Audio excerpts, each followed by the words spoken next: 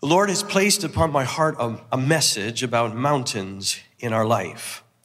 And my desire, my absolute sincere, earnest desire, is that God would inspire you, encourage you, and help you in some way as I deliver this message to you. He will speak perfectly, amen? And I know that his voice wants to envelop your mind as well as your eyes and your ears, your whole being, so that he would shift your perspective on what you're navigating through right now in the context of your life. I don't have to convince any of us of the mountains we deal with. I began this last Sunday to address the issue of mountains in our life. Jesus makes a statement in Mark chapter 11 and verse 23. And as he does it, he's approaching mountain in this context as something that's negative by analogy or by metaphor. It's something that's negative in your life or my life. It might be a mountain of pain, a mountain of grief, a mountain of anxiety, a mountain of fear, a mountain of confusion, disappointment, disillusionment, a mountain of doubt or unbelief. It could be a mountain of sickness, infirmity, disease, a struggle that you're contending with. It could be the mountain of a marriage that's gone south. You feel it's unraveling and the potential of divorce is just pulsating all around you. It could be with your job or your finances, or just a situation that's intimidating you. It's steep, it's high, it's big, it seems to be immovable and permanent. God, I know, wants to speak to us about mountains in our life. And so Jesus makes this statement in Mark chapter 11 and verse 23. He says, "For assuredly I say to you, whoever says to this mountain, be removed, be cast into the sea, and does not doubt in his heart, but believes that those things he says will be done, he will have whatever he says." Now, in the context of this passage, as well as in the whole scope of teaching from the New Testament, this is by no means endorsing the idea of the progressive deification of who we are and thinking that whatever we say or speak will come to pass. He's inviting us to align ourselves with him, to align our tongue, our speech, our mouth, the description of the things that we experience and see, to align our way of thinking and speaking with him. Now that puts us in a completely different category. Now you are yoking your mind, your heart, your speech with him and what he has decreed, what he declares, what he says. He is God, and now you're aligning your speech with his. And when we do that, and we do it with faith in our heart, with confidence to know this is God's will and his ways, that those things that we speak in harmony with him and his will from his word will come to pass. Now, in this portion of scripture, Jesus says something one verse before, in verse 22. He says, have faith in God. It's in the imperative mood. It's the mood of command, a mandate, a declaration over you and over me. Have faith in God. Have faith in God. And the prerequisite, the precondition here of being able to see a mountain removed is that our heart would have faith and there would be no doubt, no unbelief. Well, therein lies the challenge for you and for me, because there's situations that we contend with. It might be a struggle with an addiction. It might be a struggle with anxiety or fear or worry. It might be a struggle with our physical health, or maybe as you're going through a series of achieving various degrees, certain tests that you have to take in order to acquire your profession. It might be, again, your marriage or relationship, finances. And you just don't have the faith to deal with it. I know all of us hit that point in our life. I know I have. And so this is a rhetorical question, but I invite you to reflect on it. What do you do when a mountain doesn't move? I shared that last Sunday. I'll underscore that again this Sunday. What do you do, though, when a mountain doesn't move? When you don't have the faith to match the challenge, the difficulty that you're contending with. Now, I shared with you a simple approach, but it was profound to me because I could hear God saying it to me personally. When I said, Lord, this mountain before me is intimidating. It seems to be permanent, immovable. I wonder if I'll ever gain any level of victory over it. And that's when he said, Gary, we're going to climb this mountain together. And as we climb this mountain together, there'll be the development and the maturation of faith in your heart, so that your whole being will be filled with the weighty faith that is needed and a heavy trust in me that is needed to then begin to crush this mountain under our feet. So I knew it wasn't going to be instantaneous. There was a process with suffering, difficulty, patience required, a challenge. And so as we journeyed together, I knew I was in a conducive environment to receive the command that Jesus gave. Have faith in God. And now it wasn't something intimidating to me or beyond my reach or capability. Now I knew in being with him, it would develop faith. And as I traverse over this mountain with him, that he would give me victory. And I speak that same word to you because when you even think of it contextually, we think that it's the mountain before us, and when we speak, it's cast into the sea. But potentially, without too much conjecture, without stretching the text, I think it's safe to say that you could also be positioned on the mountain when you speak to it. And it could be removed from underneath you rather than just before you. And so as we move forward in obedience to God and consider the most conducive environment to gain that faith that is needed to deal with the mountain, it's your connection with him, your relationship with him. Think of what it says in James chapter 2 and verse 23. It says of Abraham. Now, at first you might, again, like I would feel, intimidated. Abraham, he's the father of faith. Of course, he believed God. And that's what the scripture says in James chapter 2, verse 23. It says, Abraham believed God. But then it goes on to say, and he was called a friend of God. That's always helped me. Because to think of me trying to psych up faith, especially with something that's big and intimidating, I'm comforted by the reality that what Abraham capitalized on was his friendship with God. And in that intimacy, in that close connection, that wasn't religious, but was relational. Again, faith was not something mechanical or magical. It wasn't something sterile. It was relational. It was a relationship with God. And in that milieu, in that environment of friendship, what was cultivated? Faith in God. Because it afforded Abraham the opportunity to behold the faithfulness of God, and that engendered a faith in God that was stirred up. Because what? The foundation was friendship. You and I can do friendship.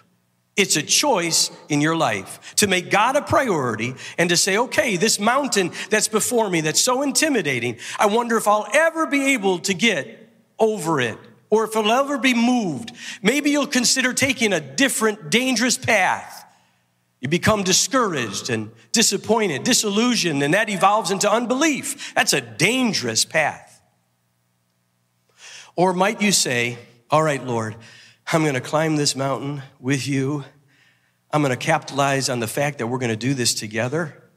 And in our friendship, and in the mystery of that friendship, in that relationship, faith is going to begin to grow in me. I won't even realize it, but a trust and a faith in you. will grow bigger and bigger and bigger and stronger. And others might look out and say, how do you believe in God so strongly? You say, I'm with him. I walk with him. I listen to him. He's my friend. It's understandable that in that context, I trust him and believe his words.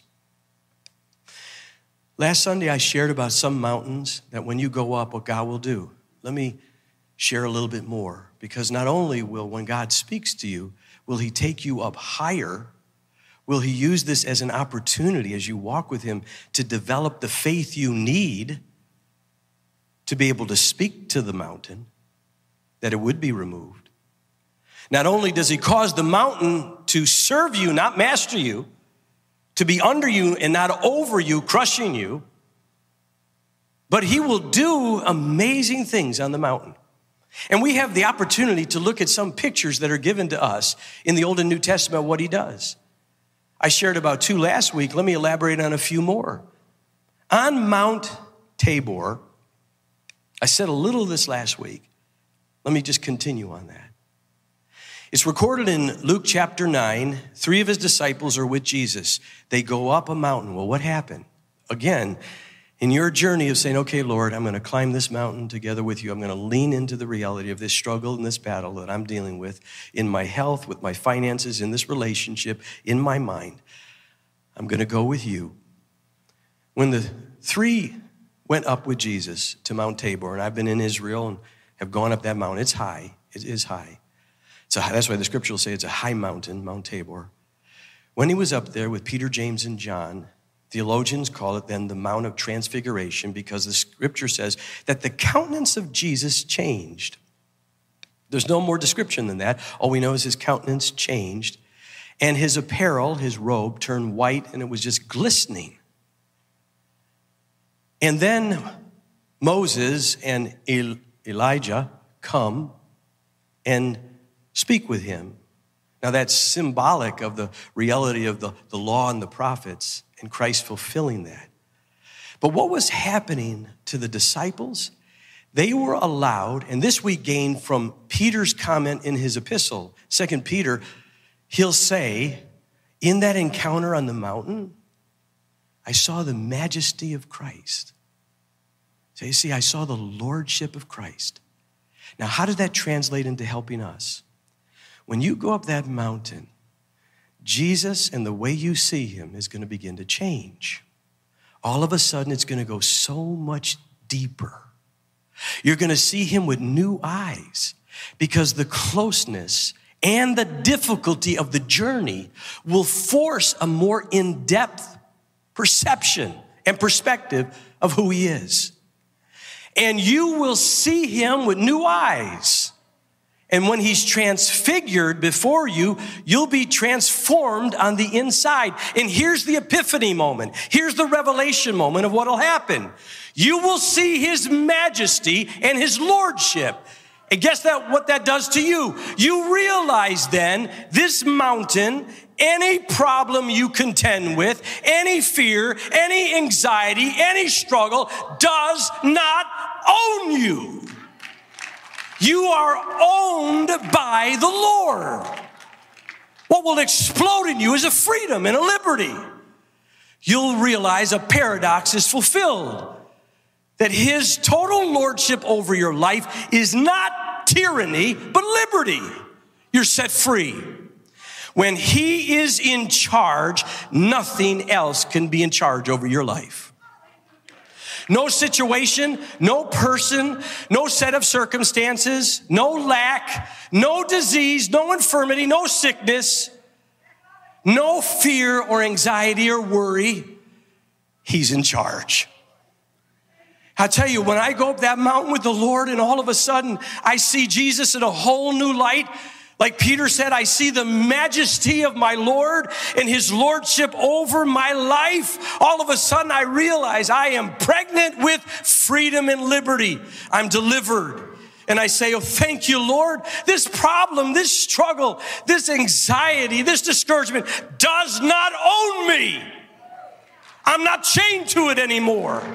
You own my life. You are in charge. let God give you that. Pull that in your heart. You'll be transformed. In Genesis 22, it speaks of Abraham. He goes up a mountain. He's encountering God. For him, it's a mountain of death because a promise had been given, but a new instruction had been delivered from the Lord that created a level of perplexity and confusion because God invited him to sacrifice the promise. Didn't make sense. Yet the scripture describes the condition of Abraham's heart in Hebrews 11. It'll say he trusted that even God could bring that which is dead back to life. See, does it give you a sense of what was happening on that mountain? Was that a difficult mountain? Of course. Would he have loved to say, oh, let this mountain be removed? But this was a mountain that was challenging him. And in his close relationship with God, he experienced God's provision in an unexpected way. You see, for you, maybe your mountain is an unanswered prayer. I can relate to that. Everybody in here can. And you could be a candidate to get really discouraged. I've prayed and I've prayed and I've prayed about this job, these finances, my health, my marriage, my wayward kids. Boy, the answer is not coming. Matter of fact, it's dead. This promise seems dead. That's where Abraham was at. He had a promise from God that was about to die.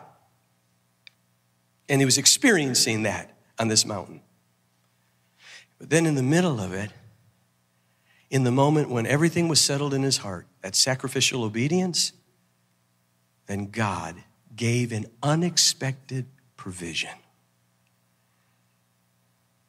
Unexpected. He didn't know the provision was going to be a ram that was stuck in a thorn bush. He didn't know that. He didn't see that coming.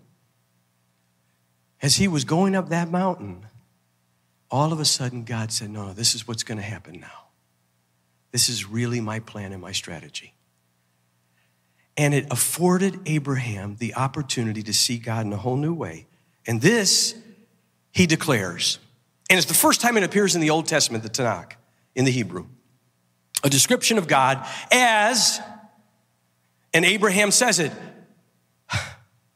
God, as I've climbed this mountain with you, I will now call this mountain because of this unexpected provision. Unexpected provision. Note the adjective. Unexpected. I thought you were going to do it this way. But the provision came. He says, I'm going to call this mountain, this experience, I'm going to call your name Jehovah Jireh. That's where it appears. Genesis 22. Now, a lot of times, like, Jehovah Jireh, yeah, he's going to provide financially. It's so much bigger than that. Jehovah Jireh is that if you are walking with God, no matter what situation you're dealing with, he will always provide. It may not be what you expect, but it will always be a provision. Unexpected, expected, but his provision, his daily bread will always be there for you. But you'll only experience that in the difficulty, in the challenge, in the sacrifice of going up the mountain with him. And then, oh yes, your eyes will be open, your heart will be open, and you won't flap it from your tongue superficially. You'll mean it from your very gut. He is Jehovah Jireh. He will provide for my marriage. He will provide for my son and daughter who's gone wayward. He will provide the strength to overcome this difficulty. He will provide. He's my provider. In Exodus chapter 3 as well as chapter 6, Moses now goes up a mountain, Mount Horeb, the scripture says, and there he encounters God. God gives him a new assignment and he feels so intimidated. Maybe for you, your mountain is a mountain of insecurity. you may feel alone. Even though you might have a healthy marriage, I've got a healthy marriage, a wonderful wife, wonderful children, grandchildren, an incredible pastoral staff. But there's moments when I feel alone, all alone. Especially when you begin to hear God tell you to do something new. Venture into a new territory you've never gone. And Moses was hearing that instruction from God, and all of it, sudden, what it created in him is all kinds of internal tension and an acute awareness of his inadequacy and his sense of insecurity. And so God comforts him with this statement, and it's actually recorded in Exodus chapter 6. He says this, Abraham, Jacob, Isaac, they knew me as El Shaddai. El Shaddai, Hebrew word for declaring the God of the heavens. God of the heavens. His majesty. But he says, but you're going to know me as Lord. Now, what appears there is the tetragrammaton. That's the 4 consonants that the Hebrew scribes would then insert the vowels, and you would get the word Yahweh. And Yahweh was based on the Hebrew verb to be, present tense. That's why translated, I am. Yahweh, I am. And so the statement he's making to Moses is, listen, Abraham, Isaac, Jacob, they knew me. They knew me as El Shaddai, the God of the heavens, and rightfully so, because I am. But you will know me as Yahweh, the God on earth, present tense with you. What a moment for him. You might be going up a mountain, and all of a sudden he's going to give you that revelation. You might feel so alone, and that sense of isolation, alienation might be pulsating and gripping you. And then all of a sudden, you'll look at him and say, wow, in this journey, and he's going to deposit a faith moment in you, see? A faith-building moment. And you're going to see him as Yahweh. Not negating that he's the God of the heavens, but accentuating that he's the God on the earth with you right now. Sound familiar? Emmanuel, God with us. God with us. You're not alone. I know it's difficult. The disease might not lift. You might still be in the hospital when you're listening to this. Your marriage, someone might have already served you divorce papers. But you are not alone. But you'll only experience that on the mountain. This is hard, yeah, it's that environment. Hard, it's difficult. I feel so insecure. If you're on the mountain with him, get ready. All of a sudden, you're not going to hear it like some theological construct or some lesson you heard in Sunday school. All of a sudden, it's going to be, yes, yes. It'll be a revelation, an epiphany moment for you, and you'll say, you are Yahweh, the great I am, present with me right here and now, in the middle of my pain, in the middle of my struggle, in the middle of my confusion, in the middle of this difficulty. Your waters will run deep. There's another experience that Moses has. We're familiar with it. It's recorded in Exodus 20, Mount Sinai. There's a lot of theologians that feel that Mount Horeb and Mount Sinai are one and the same. I really don't know, and I really don't care. What I want to know is what happened on that mountain. And for him, as God gives him the law, this happens a lot of times when you're on a mountain with the Lord. Because there's such a stereotype of God's commands as being restrictive rather than directive. As holding you back rather than thrusting you forward. And when you have an encounter with God on the mountain, as you're going through this difficulty, whatever it is, he's going to press in the issue of why his commands over your life, as it says in 1 John, are a blessing and not a burden. A blessing and not a burden. That his commands, the Decalogue, the 10 Commandments that we're so familiar with, just that alone, in that moment when he was on the mountain and God gave it to him, you know what happens for us when we have that encounter? All of a sudden he transports, listen to me here, he transports his law that we interpret with our mind as sometimes restrictive and confining and holding us back. It gets transported from our head into our heart. And there he indelibly writes it upon the tablet of our heart as truth. You see, all of a sudden our eyes are open and we say, oh, wait a second. When you tell me not to worship other gods, there's so much bondage in idolatry and so much freedom in exalting you as the living God over my life. When you tell me not to have any false images, it's because you're stripping away any false imagination, false concept about who you are. So I see you the way you really are without any distortion, without any false portrait, without any false image.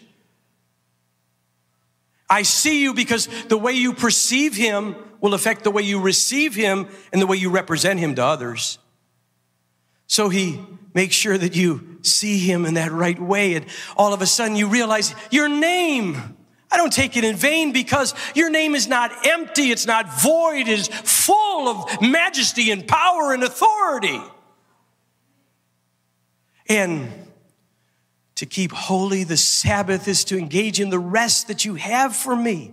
And to honor my mother and father is to remind me that good godly authority will bring protection, not bondage. And to walk in love and in covenant is so much better than the breaking of it in adultery. And to live a life of giving and not taking and stealing and promoting life and not death. And not lying, bearing false witness. Because when you speak a lie, you'll begin to live a lie. And the moment you believe a lie, something in you will die. And then you don't have to be bound by jealousy and envy and comparison, coveting. No, you have a godly contentment in your soul. You see, he takes the law and he puts it into your heart and you see it as truth. And the truth sets you free. And then Elijah, he's on Mount Carmel. You know what happens there? Now listen to me here. It's going a little longer, but I got to close the part one, part two now. So if you're watching online, just, you know what's nice? You could put it on pause. And you could go get something and come back. You guys can't. You're the captive audience. Another mountain experience is with Elijah. Now follow me. This is when the fire comes down on you. It's uncomfortable. But it's a fire that comes not to destroy you, but to purify you. A fire that comes not to wipe out your life, but to reveal it. It's a fire that comes to remove every strap, every chain, every place of bondage, iniquity, and captivity. Just like Elijah dealt with the false prophets of Baal, and all of them were wiped out when God descended with fire on the mountain. That's exactly what God will do in your life and my life. The world talks about it this way. They say, hey, what demons, what are your personal demons? You know, what are the demons you have to face? And we know in the context of the conversation, they're talking about what struggle, what difficulty, what area are you battling with? Is your demon anxiety? Is your demon perfectionism? Is your demon lust? We know that. But we know also the New Testament actually teaches us about real demons and darkness that are associated with various sins.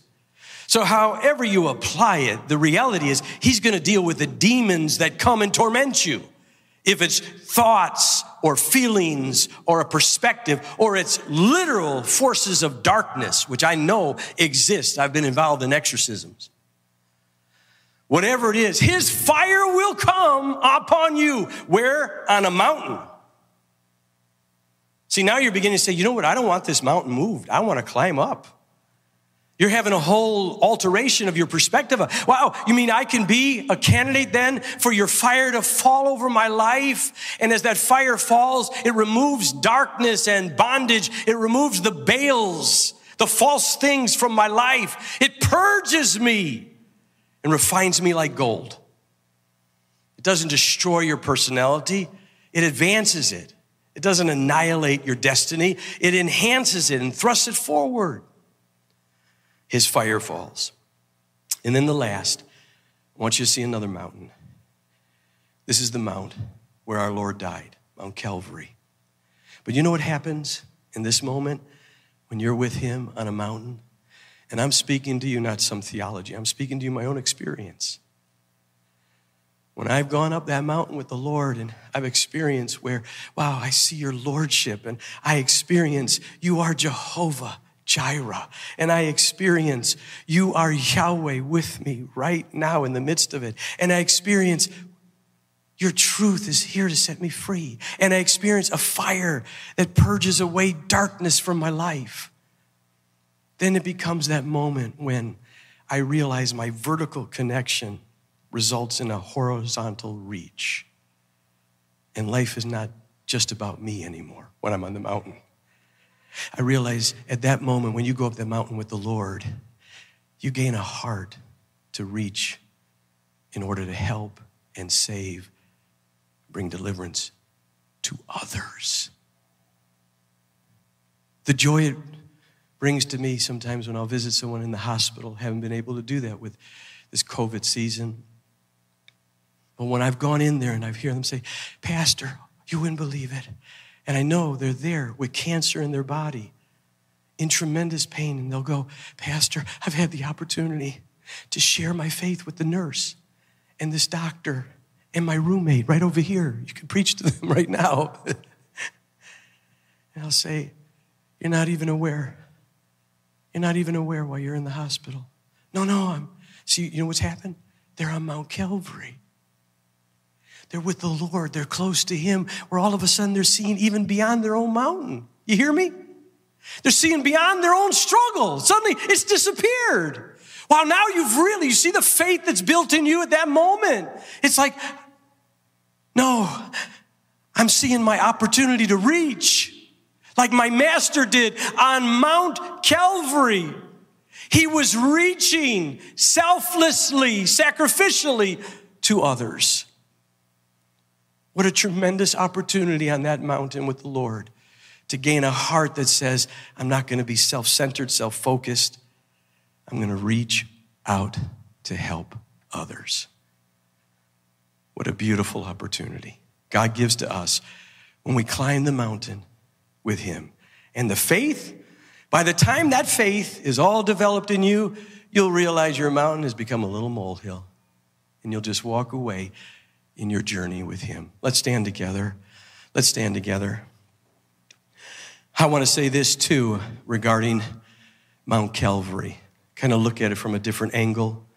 For those of you that are here, maybe in the overflow room, those online, maybe you're in the middle of a mountain and you need to encounter Jesus as your Savior and as your Lord. I'm going to ask every head to be bowed, every eye to be closed here in the sanctuary, extended sanctuary, there in the overflow room. Everyone who's listening as well online, if you've never climbed Mount Calvary to receive Jesus as your Savior and as your Lord, pray this prayer with me. Jesus, I repent of my sins. I turn to you. I invite you to come into my heart to be my Savior, the forgiver of my sins, and to be the Lord, the ultimate leader of my life. I receive the promise of eternal life and the promise of abundant life. As I give my life to you in the midst of my mountain, I have found you, Jesus, as my Savior and as my Lord. I receive you now, and I'll follow you all the days of my life. Everyone can look up now. On the screen, there'll be ways that you can stay connected and continue to grow, where you can text and we'll get some resources to you to help grow in your walk with God. But I just encourage you at this time in your life, I don't know, maybe after the service, when you're at home, when you're all alone, say, okay, Lord, you know the mountain. No one has to tell you, you know it. Help me now to climb this with you. And in this journey, reveal all that you've promised to me and grow my faith, grow my trust in you. Make me strong. And as you strengthen me, I want to reach to others and help them. My eyes are set on you. And when you don't move the mountain, I trust you. And I know in our friendship, you're building trust and faith in my heart towards you. There's something bigger that God's doing in your life, far bigger than the mountain you face.